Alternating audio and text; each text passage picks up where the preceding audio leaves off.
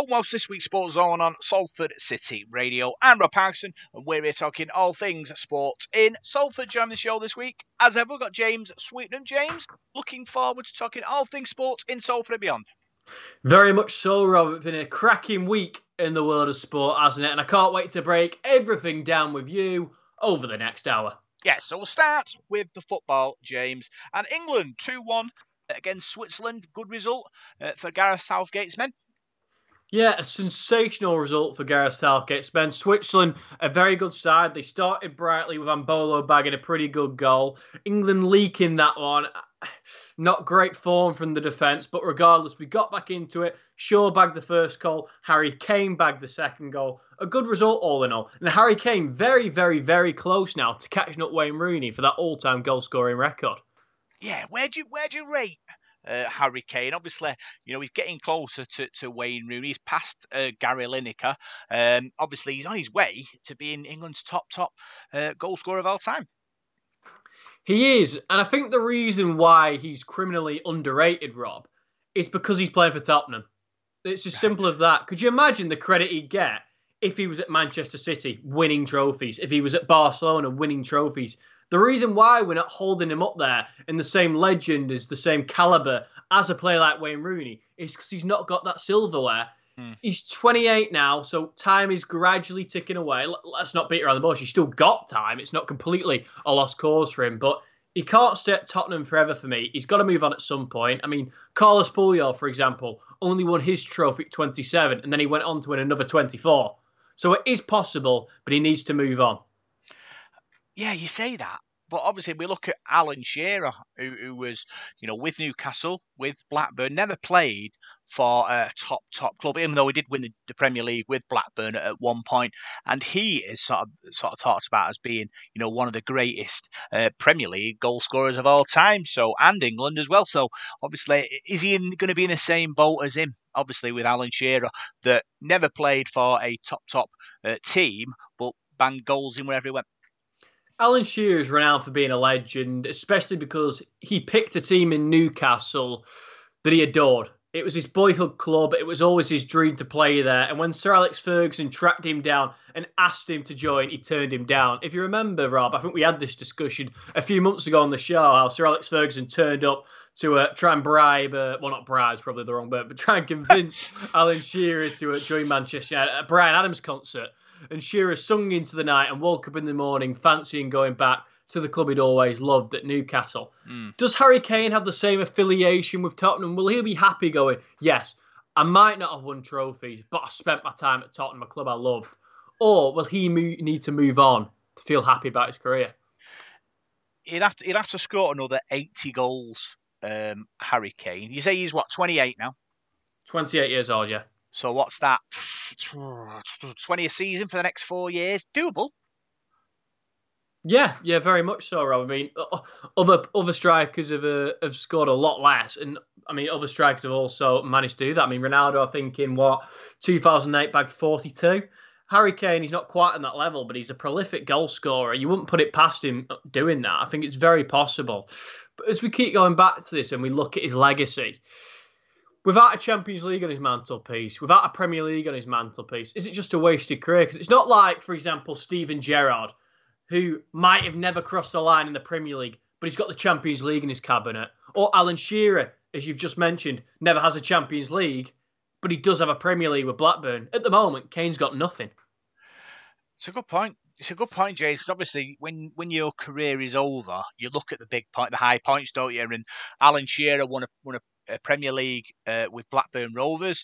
He was with England all the way through the Euro 96 and all that. But I suppose Harry Kane did get us to the European Championship finals this year. So he is the captain of the team, and we don't know what's going to happen in the World Cup at the end of this year. So you're hoping, if obviously we can continue our run, who knows? We could be victorious there. It's a long way to go. Let's be fair, but you know the football gods. All they need to do is be with you, James, and we go there and win. Yeah, we've got to hope for the best, haven't we, in Qatar? I do fancy us. Obviously, we've got another friendly coming up against the Ivory Coast. Not the easiest of games, but one we should win. And that draw for the World Cup is very, very close. I think it's about 5 or so days away. So we're getting nearer. And as soon as that draw is done, we will begin to get the feeling of World Cup fever because it really isn't that far away. Yeah. You also say Luke Shaw, he scored a goal. Not getting much of a look in at United in the last few weeks, but playing really well for England. Obviously scored in the Euro final against Italy. That's a highlight for him. Will he continue to get that international spot if he's not playing every week for Man U?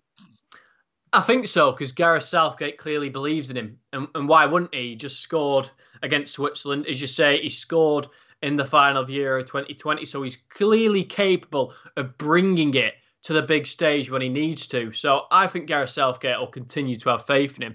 But another England player I'll quickly mention is Maguire, who failed to make it into the team against Switzerland on the bench throughout the entire fixture. And a video has emerged of him and Henderson in training having a bit of a debate, actually, that they're playing a bit of a training exercise, a rondo as it's called in the trade, where you've got a circle full of players, 2 defenders stuck in the middle, and it's a simple pass it around the defenders. They're doing one touch, and Henderson is joyfully counting us. I think they get up to 43, something or other like that. And then Maguire, quite bizarrely, chooses to take another touch of the ball, and Henderson asks him, "What are you doing?" So Harry Maguire, very poor season all in all. He comes away and he's looking for a much-needed break. Sometimes when you've got a problem, if you get away from it, you can unwind and you can come back reinvigorated with a new mindset. But it seems he's getting abuse even off his international teammates, so there's no escape for Harry Maguire. Yeah, he's not having the greatest of season. It has to be said, James. But I just think, obviously, he is a proven international defender. He has leadership capabilities. I've always said with Harry Maguire, it's about pace. If he gets caught one-on-one with a speed merchant, he's in trouble. Obviously, with England, he has got speed around him. Pace is king at international level, and he has players around him that can cover his gaps. So with Manchester United, it's not the same, and that is why he sometimes is sort of left exposed. But he is a leader of men, and he does well sometimes. Defensively, he's a rock. But it is interesting to see how he will fit in to the Man United team moving forward, because obviously Ralph's only here till the end of the season. We still haven't heard about a possible replacement for him, and this new man coming in may or may not fancy Harry Maguire. So with the World Cup coming up as well, it's such an important 12 months in it for Harry Maguire that he gets his performance level up for England and Manchester United and prove the doubters wrong. Yeah, most definitely, Rob. It appears like he's enduring a bit of a prolonged hangover, doesn't it, from the European Cup when they sensationally lost in the final. He must still be gutted with that one, and hopefully he can gradually get back into form. And who knows, maybe if Erik ten Hag comes in at the end of the season, or Pochettino comes in at the end of the season, maybe they can bring Maguire back to his best. Because I think the narrative that he's been awful for a few seasons is a bit harsh. I think that at his best, he's a good player, he's a reliable player, and there's a reason why he became captain in the first place. But another few players will be disappointed are all those playing for Italy, because sensationally, they failed to qualify for the World Cup 2 World Cups in a row. Absolutely horrific. Coming off the back of becoming the champions of Europe, North Macedonia have knocked them out in the qualifying playoffs. I think in the 91st minute, a beautiful strike from one of their most renowned players, and Italy are out. Yeah, crazy scenes. Obviously, Roberto Mancini, not sort of happy with that performance. Obviously, going from the highest high of the Euro Championship success to being dumped out of the World Cup qualifiers by the North Macedonia. It's not what the Italians want, the Italians expect. Football is their pasta in it, their belief, their love, and not playing at the highest stage in the world really will cut deep with the Italians, and it will be interesting to see if they decide to let him continue. Because obviously, if you're looking at the team, they've got a good side there, really, and you're wondering what went wrong and can they fix it up for next time. Yeah, I mean, where does the problem come from, Rob? Because this has happened twice now, so surely it can't be overlooked. But right in the middle of this awful sandwich is some beautiful jam in terms of winning that European Championship. So have they just been unlucky in what's gone on, or is there a deeper problem there? Yeah, it is a thing that obviously when you're playing international football and the pressure comes on, and to win the Euros one season and then obviously drop out of the next tournament is a real kick in the teeth for Italian football. And yeah, it's going to be interesting to see what happens. Obviously, Mancini is a winner. He did really well at City. He's coaching his national team, and the expectation is there. So it's disappointing for them, disappointing for the Italians. But I'm sure they'll reevaluate, James, and get ready to defend the title, the European title, in 2 years' time.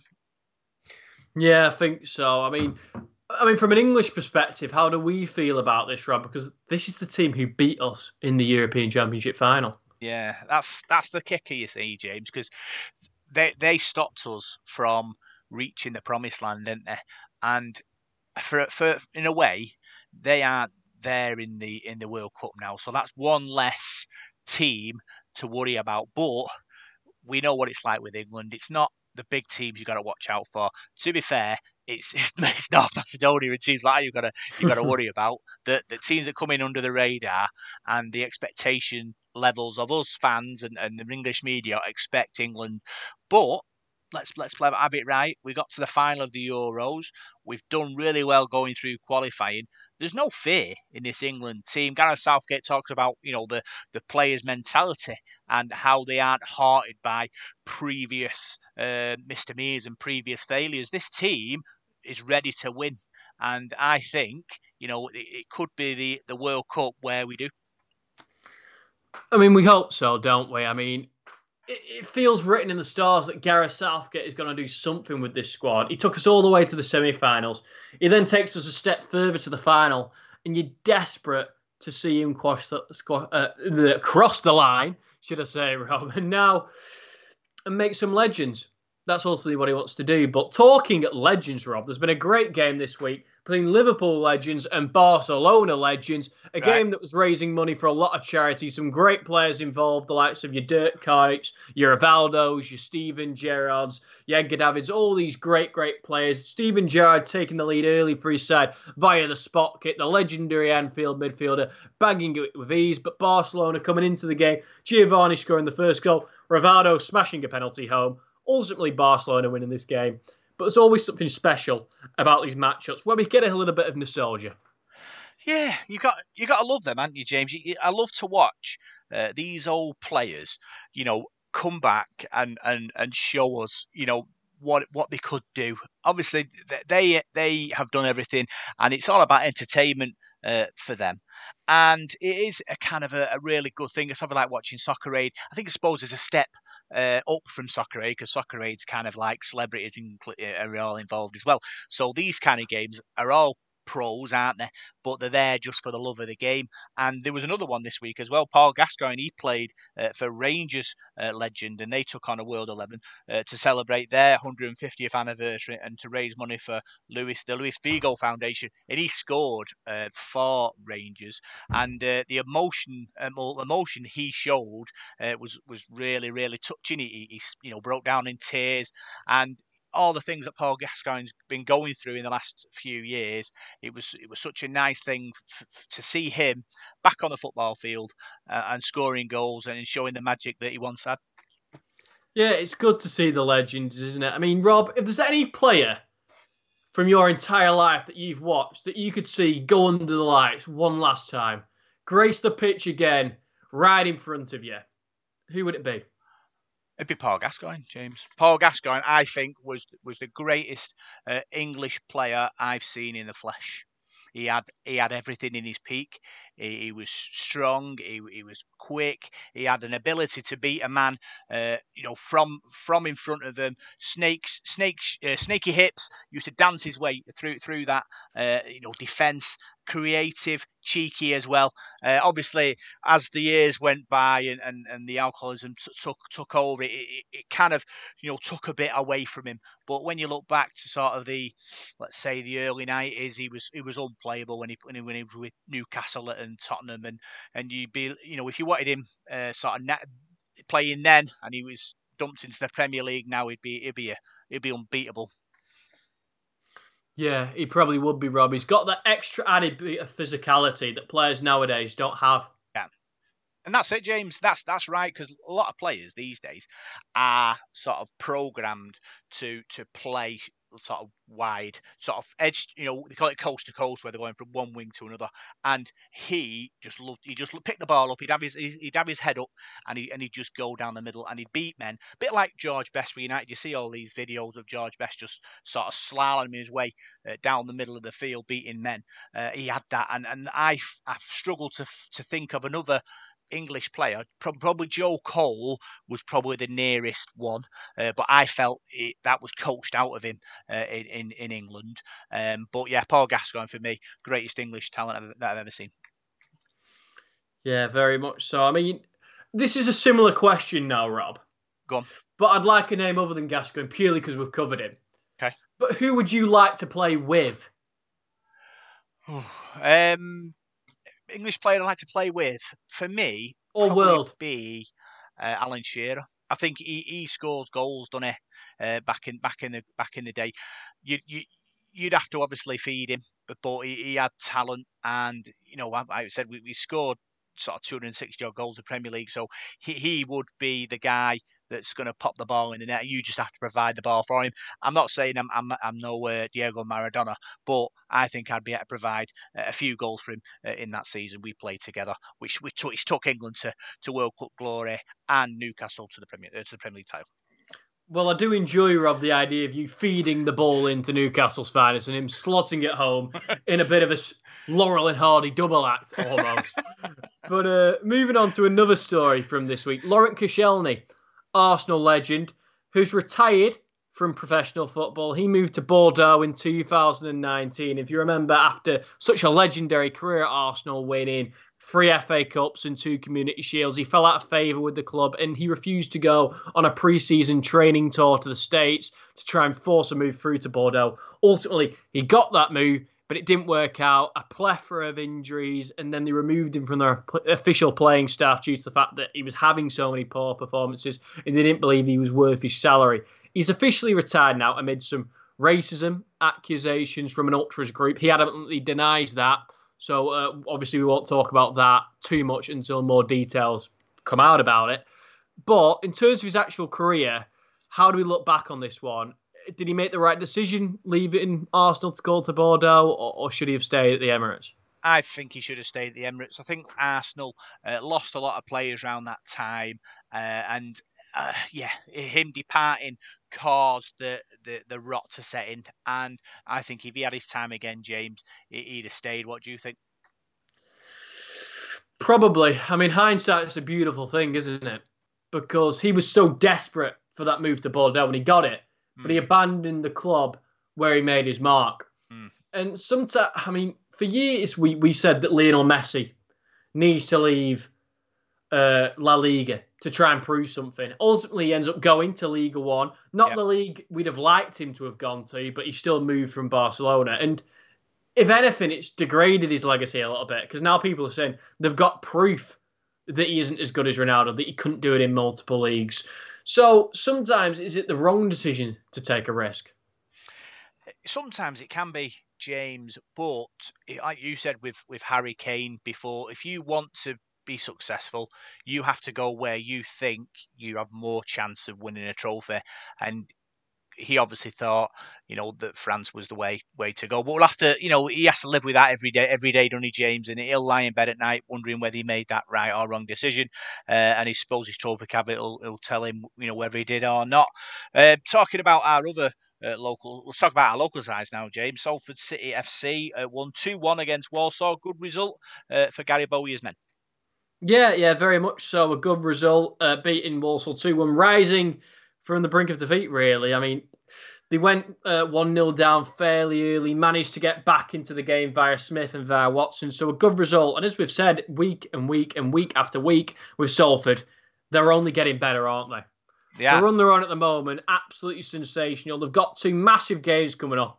Once against Crawley, once against Hartlepool. Salford obviously being in 11th, Crawley and Hartlepool in 12th and 13th respectively. So at this stage in the season, winning games against the people next year is of vital, vital importance. It is, James. It's like knockout football, really. When everyone's chasing for the playoffs, if you can beat the people around you, it's a massive statement of intent in it for Gary Bowyer's men.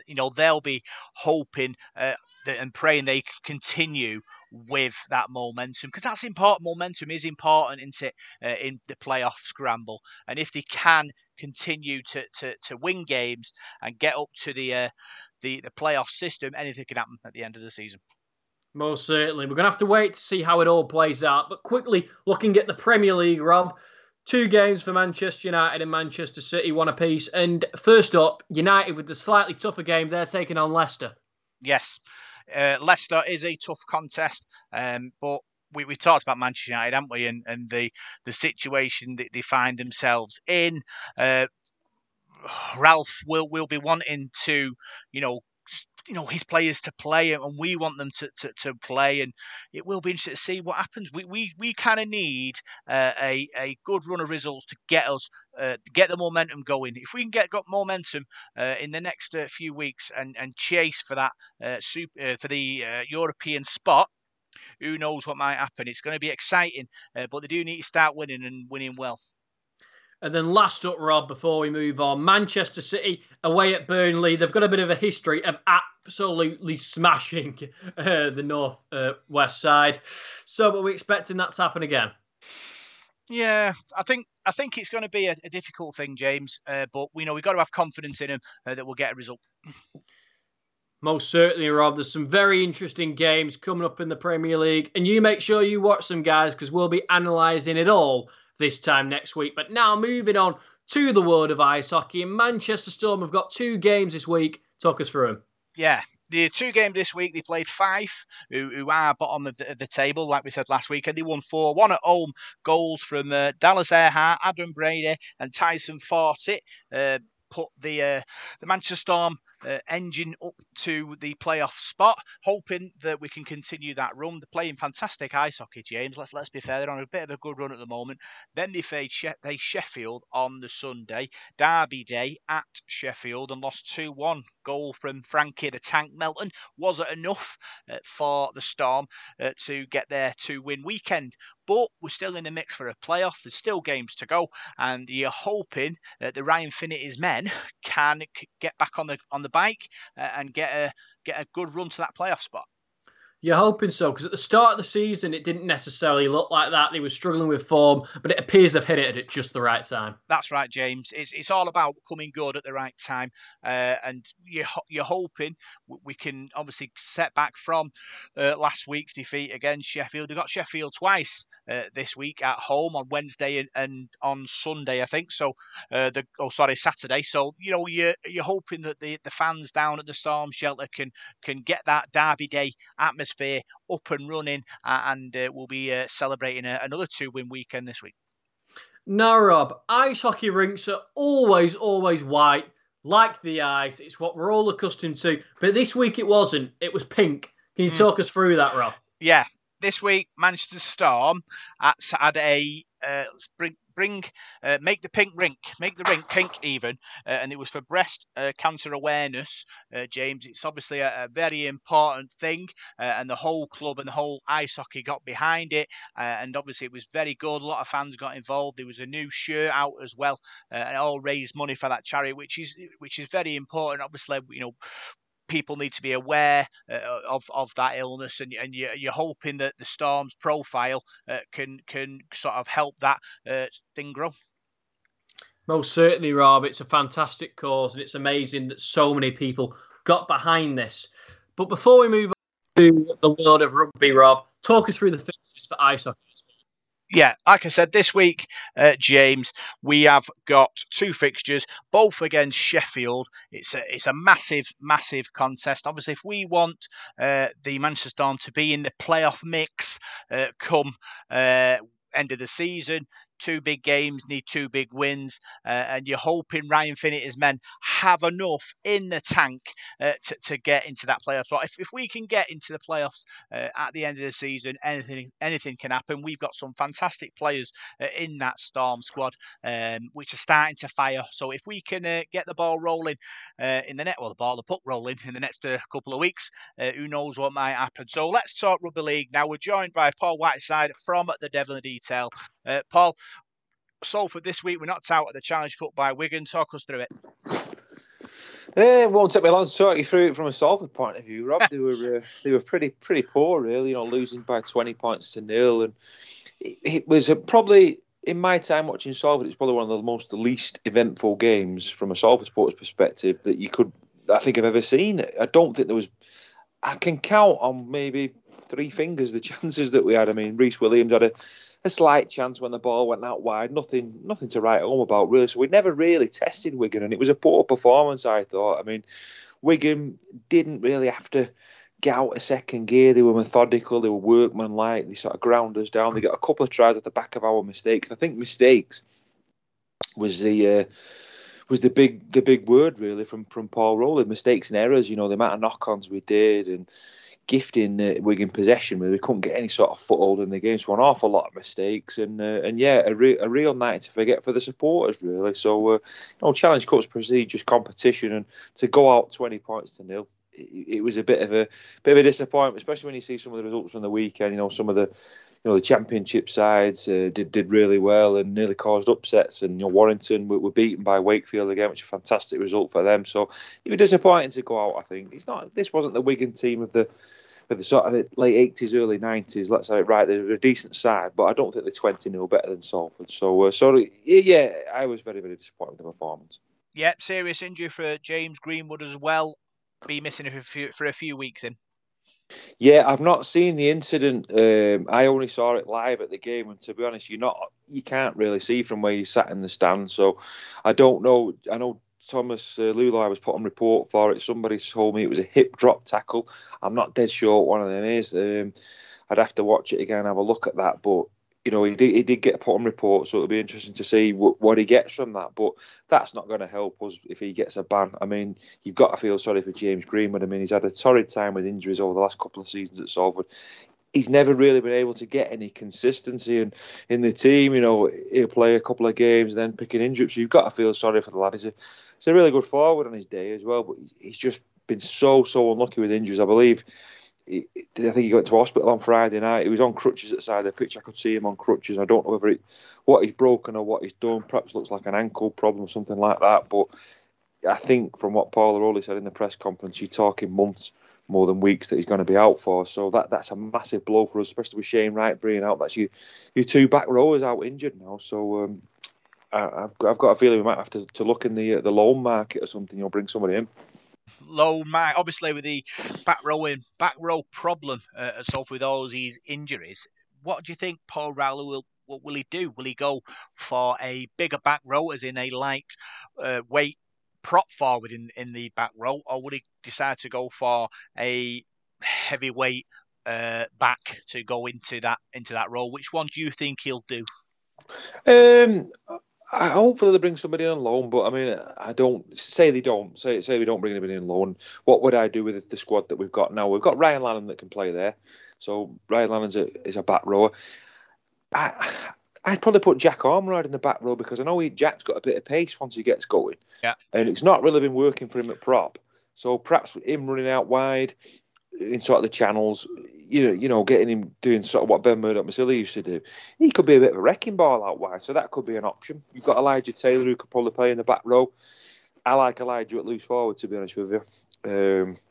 We could bring Danny Addy in at loose forward, but I don't know. I don't think Danny's performances have been that good this season so far, so that's why he's not been in the team. So I think you're going to have to jiggle it around a bit. So if it stays the same, if it was me at Wakefield, I'd put Lannon and Jack Ormerod as my 2 back rowers. Obviously, you're probably going to need somebody else there as well on the bench to fill in. with Josh Johnson. I'm not too sure. I mean, Harvey Levette's about 4 weeks out, so that's a shame we've not got him to plonk straight back in. But I think he's one that we've really not forgotten about, but hopefully he'll be like a new player when he comes back because he's quality. And we've really missed him. So yeah, I think Jack Armonroyd and Ryan Lanham for me, and then we'll jiggle it round as well. Yeah, Wakefield away this week, and Paul, obviously opportunity to bounce back. Yeah, Wakefield's going to be tough, Rob. We've got a poor record there at Wakefield. They're a very, very good home side. They really get behind them at Bellevue, and they've had 2 fantastic wins. They beat Warrington away 2 weeks running and beat them well. They beat them by 10 points in the league game, and then they've gone away there at the weekend, and the bookies given 5-2, I think, and a 10-point start. So they obviously fancy Warrington to win, and they've gone there again and turned them over. So Willie Poaching, we know all about Willie at his time at Salford, lovely fella. He's doing a really good job at Wakefield, moulding a good side. They've got some quality players as well. Johnston on the wing. Miller, halfback, Miller and Leno, 2 good halfbacks there. Max Jowett's come back from suspension at fullback. They've got some decent forwards in David Fafita, Matty Ashurst, among others. So they've got a useful side of Wakefield. They know mugs, and that's going to be a tough game for Salford. It really is. And, it's a game we need to win because we've just built a little bit of a cushion, haven't we, with that win over Leeds. We've got 6 points now, so we've got a bit of a cushion of the teams below us. But if Wakefield are to win that game, then you're sort of being sucked back down. So it's a big one, that, on Sunday. Yeah, obviously looking at all the Challenge Cup results for this weekend: Hull, St Helens, Catalan, Hull, Kingston Rovers, Castleford, Wakefield, Huddersfield and Wigan are through to the next round. Who do you fancy to win the whole thing? Do you know what? I'd like to see 2 teams get to Wembley that have not been there for an awful long time. So I think I'd like Wakefield to get there. I think out of all the Super League clubs, they're the one that's gone the longest now without getting to Wembley. It was us, wasn't it? It was 69, but we got there a few years ago. So I think Wakefield's last appearance was 79. So it'd be nice to see them get there. Also Huddersfield, I think they're looking like they're doing something this season. I've no qualms about Watto and Huddersfield getting there. Yeah, two fresh teams for me that have not been there for a long time. I think that'd be a good final, and you could possibly get that now. There's some big sides are going to go out in the next round. Catalans are playing St Helens. I think that's in France as well, so that'll be a tough game for St Helens. Wigan are not going to have it easy against Wakefield. That's going to be a cracking cup side. I'd like to see that on the television. That Wakefield and Wigan at Wakefield as well. They could turn Wigan over there. That'd be a great game to watch. So I've seen some of the games at the weekend. I watched a bit of Barrow's game. They gave a good effort against Huddersfield, and to be honest with you, they give a lot of penalties away and mistakes in their first half. If they could have been a bit more steady, that could have been even closer than what it was. I thought Whitehaven's effort against St Helens was absolutely tremendous. I think it was 40 points in the end, but I mean that they kept St Helens at bay for an awful long time in that game. Hull KR were pushed all the way by Lee as well. So there's been some cracking games at the weekend. I think for me, it just shows you that the Super League side should be coming in the competition earlier than what they do. I think they should be coming in the last 32, like the FA Cup. Give these Championship and League One sides the chance to play big sides. And, perhaps there's not always going to be upsets. There might be some big scores. But I think the way it's seeded at the moment with them coming in the last 16 with just 4 non-Super League clubs, I think it's a nonsense, really. You need the magic of the cup building back. So I think that needs looking at. Yeah, let's talk about our ladies' side. They played Featherstone Lionesses this weekend in the League Cup, Paul, and won 80 points to 0 away from home. What a result for Chris Bates' ladies. Yeah, blown away by that result, to be honest with you. I don't really know what to say. It's, wow. I mean, Featherstone Lionesses have been quite an established side for a number of years now, and to go there, I think what it does, it just shows how special that group of players is that Salford ladies have got and how far they can go. There's obviously some talent there in that side, and the good thing and exciting thing is at the moment is they're building so much momentum.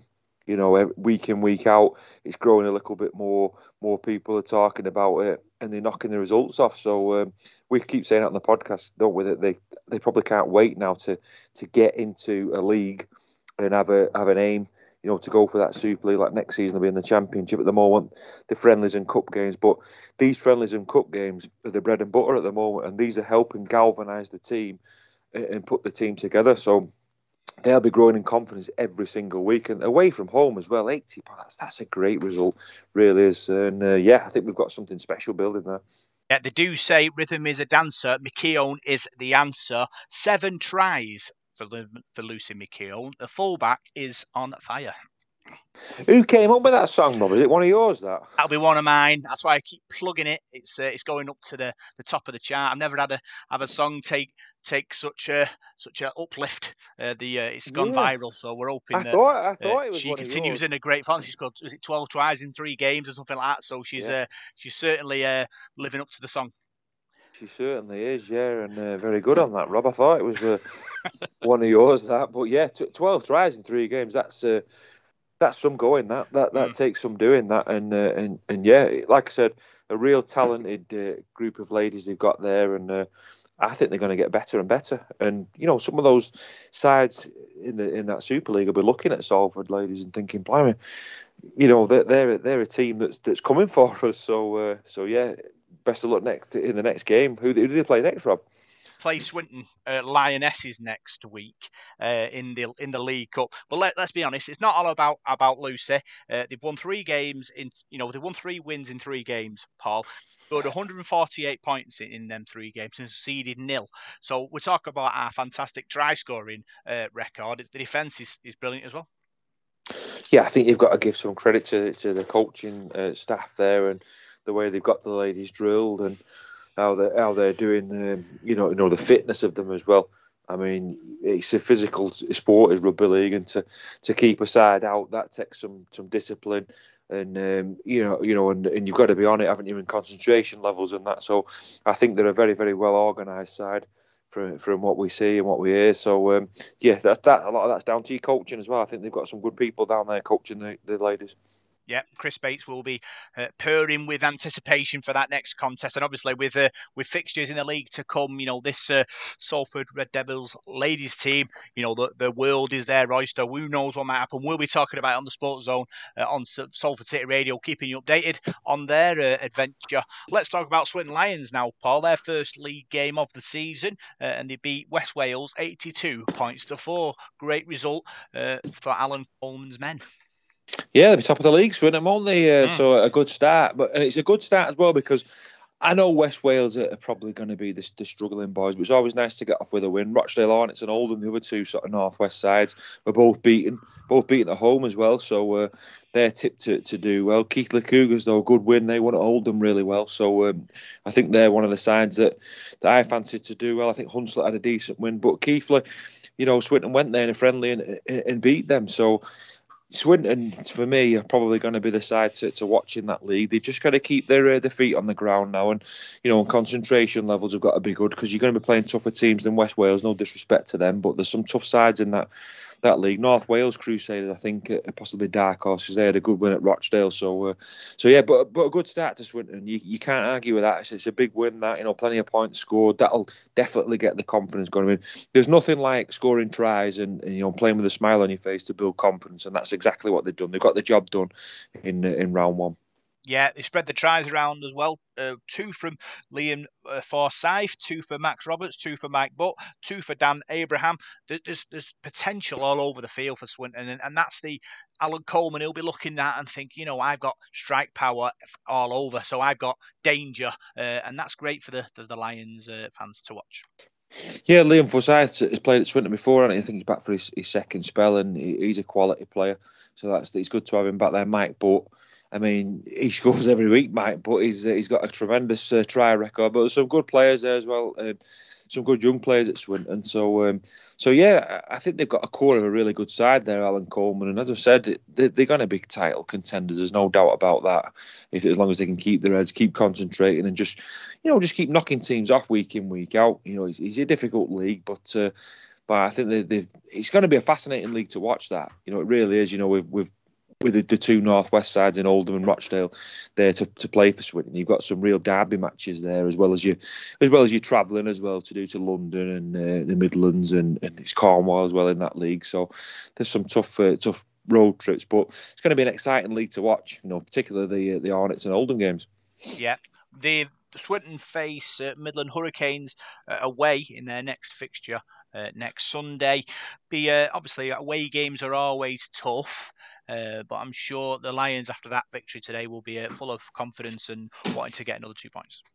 Yeah, you'd say it's one of my favourites for that. I think Midland Hurricanes used to be the Coventry Bears, didn't they? So Coventry are making quite a bit of progress down there in the Midlands. You know, they've got quite a lot of young kids playing the game, and you know, rugby league. It's not a real rugby league area, but I think they've done really well there to spread the game around the city. So yeah, that won't be easy. You know, away from home it's always tough. So it's another test for Swinton, but I'd be expecting them to get another win. But like I said, they just got to take each game as it comes now and use that sort of promotion as their target now and to get back into that championship. But yeah, that'll be a tough game in the Midlands. Yeah, so that's all the rugby chat, Paul. And now we're going to talk boxing with James. We absolutely are, Rob. And first things first, before I move on to the box, and I must admit that I'm a massive fan of the chant you've come up with, and I'm so glad that it has gone viral.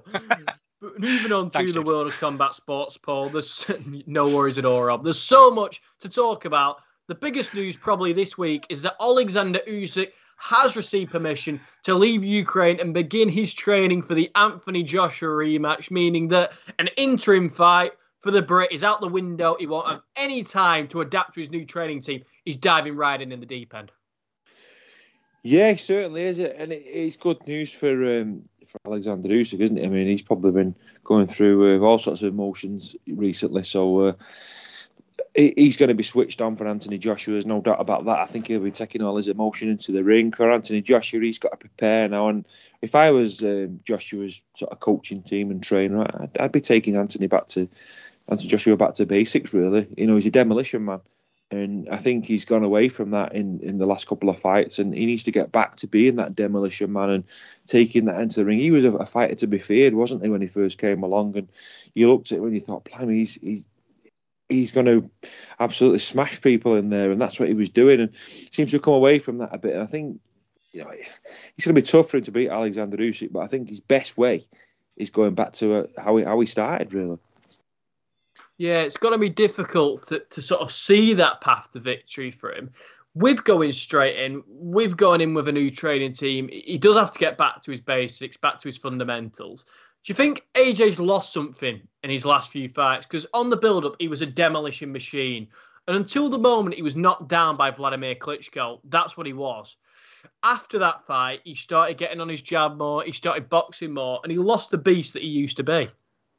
Yeah, I think so. I mean, like you say there, I think that once you get that big knockdown or something like that, perhaps you don't feel as invincible as what you were because somebody's actually got inside you and done the business on you. So yeah, I think you lose a bit of that invincibility then.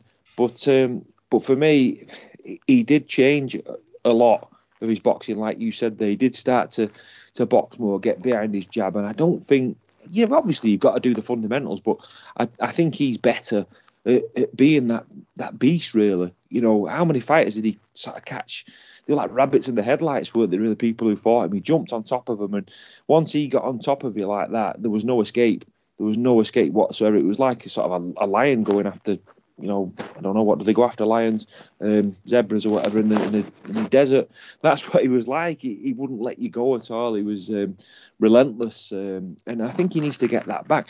I mean, if he used to step back in with Usyk tomorrow, if he tries to box Usyk, I don't think he beats him. I think Usyk could box you all day because he's such a quality fighter. So if he's to win that fight, I think it's through brute strength and back to the way that he used to fight, because he was good to watch. Yeah, he was. He was about as explosive as any fighter in the world. He was going through people. He was extremely exciting. So hopefully, from a British perspective, he can go back to basics and find that monster that he used to be and come away from being this tame boxer. I mean, I suppose the critique he had was that he wasn't technically good enough, and that people say you'll never be as good as Fury, you'll never have that technical ability. So maybe that influenced him to go more down that route. But I think often fighters, for some reason, get into the zone of trying to improve the things they're bad at, which of course you have to do, but then they try and make that their forte and forget what got them to the dance.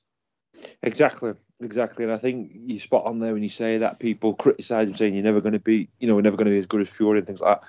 If he got in there and beat Fury, it doesn't make any difference who's the better technical fighter, who does the nice stuff better. Once you beat that person, to me, you're better than them. It doesn't make any difference, and you can live with that forever, can't you? It's like the Khan and Brook fight. Amir Khan can say all he wants about how technically good he is and what have you. The people will only ever remember the result that Kell Brook beat him. And that's in black and white then. So I don't sort of buy all that the way they say, he's technically better and what have you. At the end of the day, people remember records and remember wins, don't they? And Anthony Joshua looked like nobody could really beat him the way he used to box. And if I was Anthony Joshua, that's the way I'd be going back to be that demolition man. And once you're like that in heavyweight boxing, you can beat anybody on your day. And I think he'd be like that, definitely. Moving on to the other big heavyweight division, we've mentioned him a little bit, but now cruising into his main story, and it's Tyson Fury and Dillian Whyte. This fight's an extremely interesting one. In the build-up, we're yet to hear a squeak from Whyte. Absolutely nothing from him. In a recent TalkSport interview, Frank Warren, Fury's promoter, and Dillian Whyte's lawyer got into a heated argument back and forth about money going into escrows and what Whyte should be paid or should not be paid for promoting this fight effectively. Warren has Andy Ruiz and a couple of other fighters on standby in case this fight doesn't happen. I mean, from your perspective, Paul, is this going to get over the line? Are we going to see Fury and Whyte? Is Whyte playing a blinder from the mind games? Is he just being petty? It's such a hard thing to evaluate at the moment.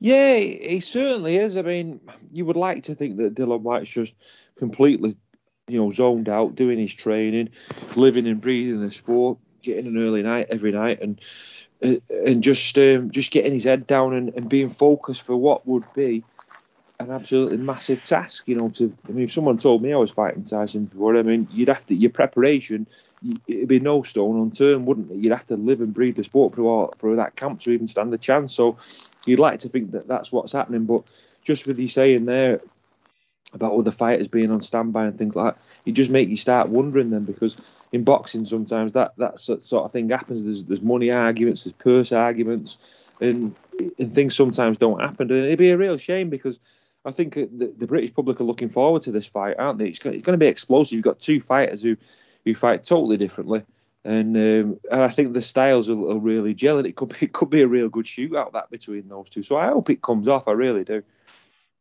Looking at some of the action from the week just gone, first of all, we're going to kick it off in Newcastle. On Friday night, Lewis Ritson defeated Dejan Zlaticanin by unanimous decision, with the Newcastle man winning near enough every single round. We talked last week how the Montenegrin, a good fighter in his day, beating the likes of Ricky Burrs, but Ritson too good for him.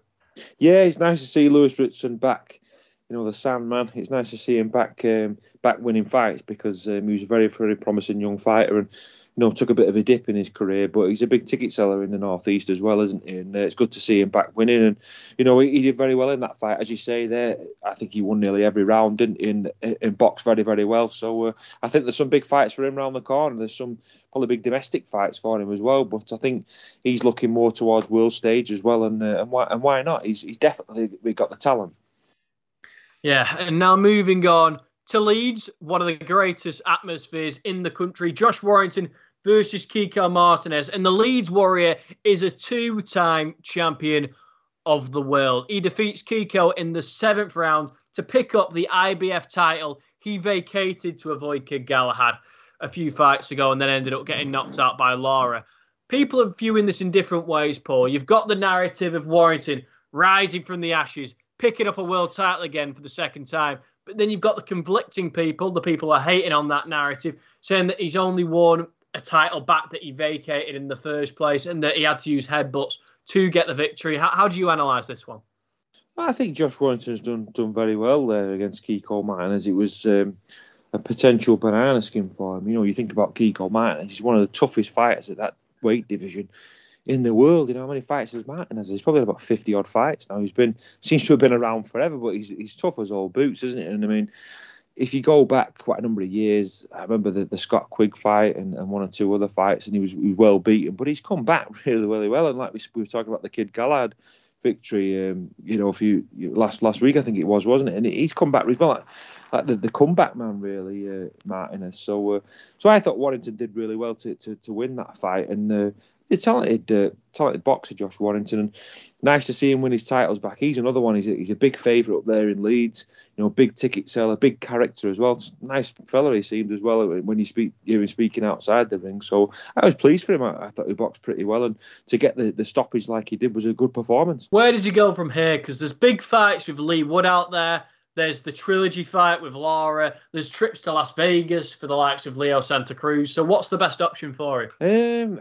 Well, if you was just promoter, you'd want him out there in Las Vegas, wouldn't you, fighting the big names? Because boxing is sort of a sport that doesn't go on forever, and he probably want to financially secure himself and his family and things like that. So yeah, there's big domestic clashes there, like I said with Lee Wood. But I think if I was his manager and his promoter, I'd be saying, you're not getting any younger now. You've had some real tough fights. How many fights have you got left in you?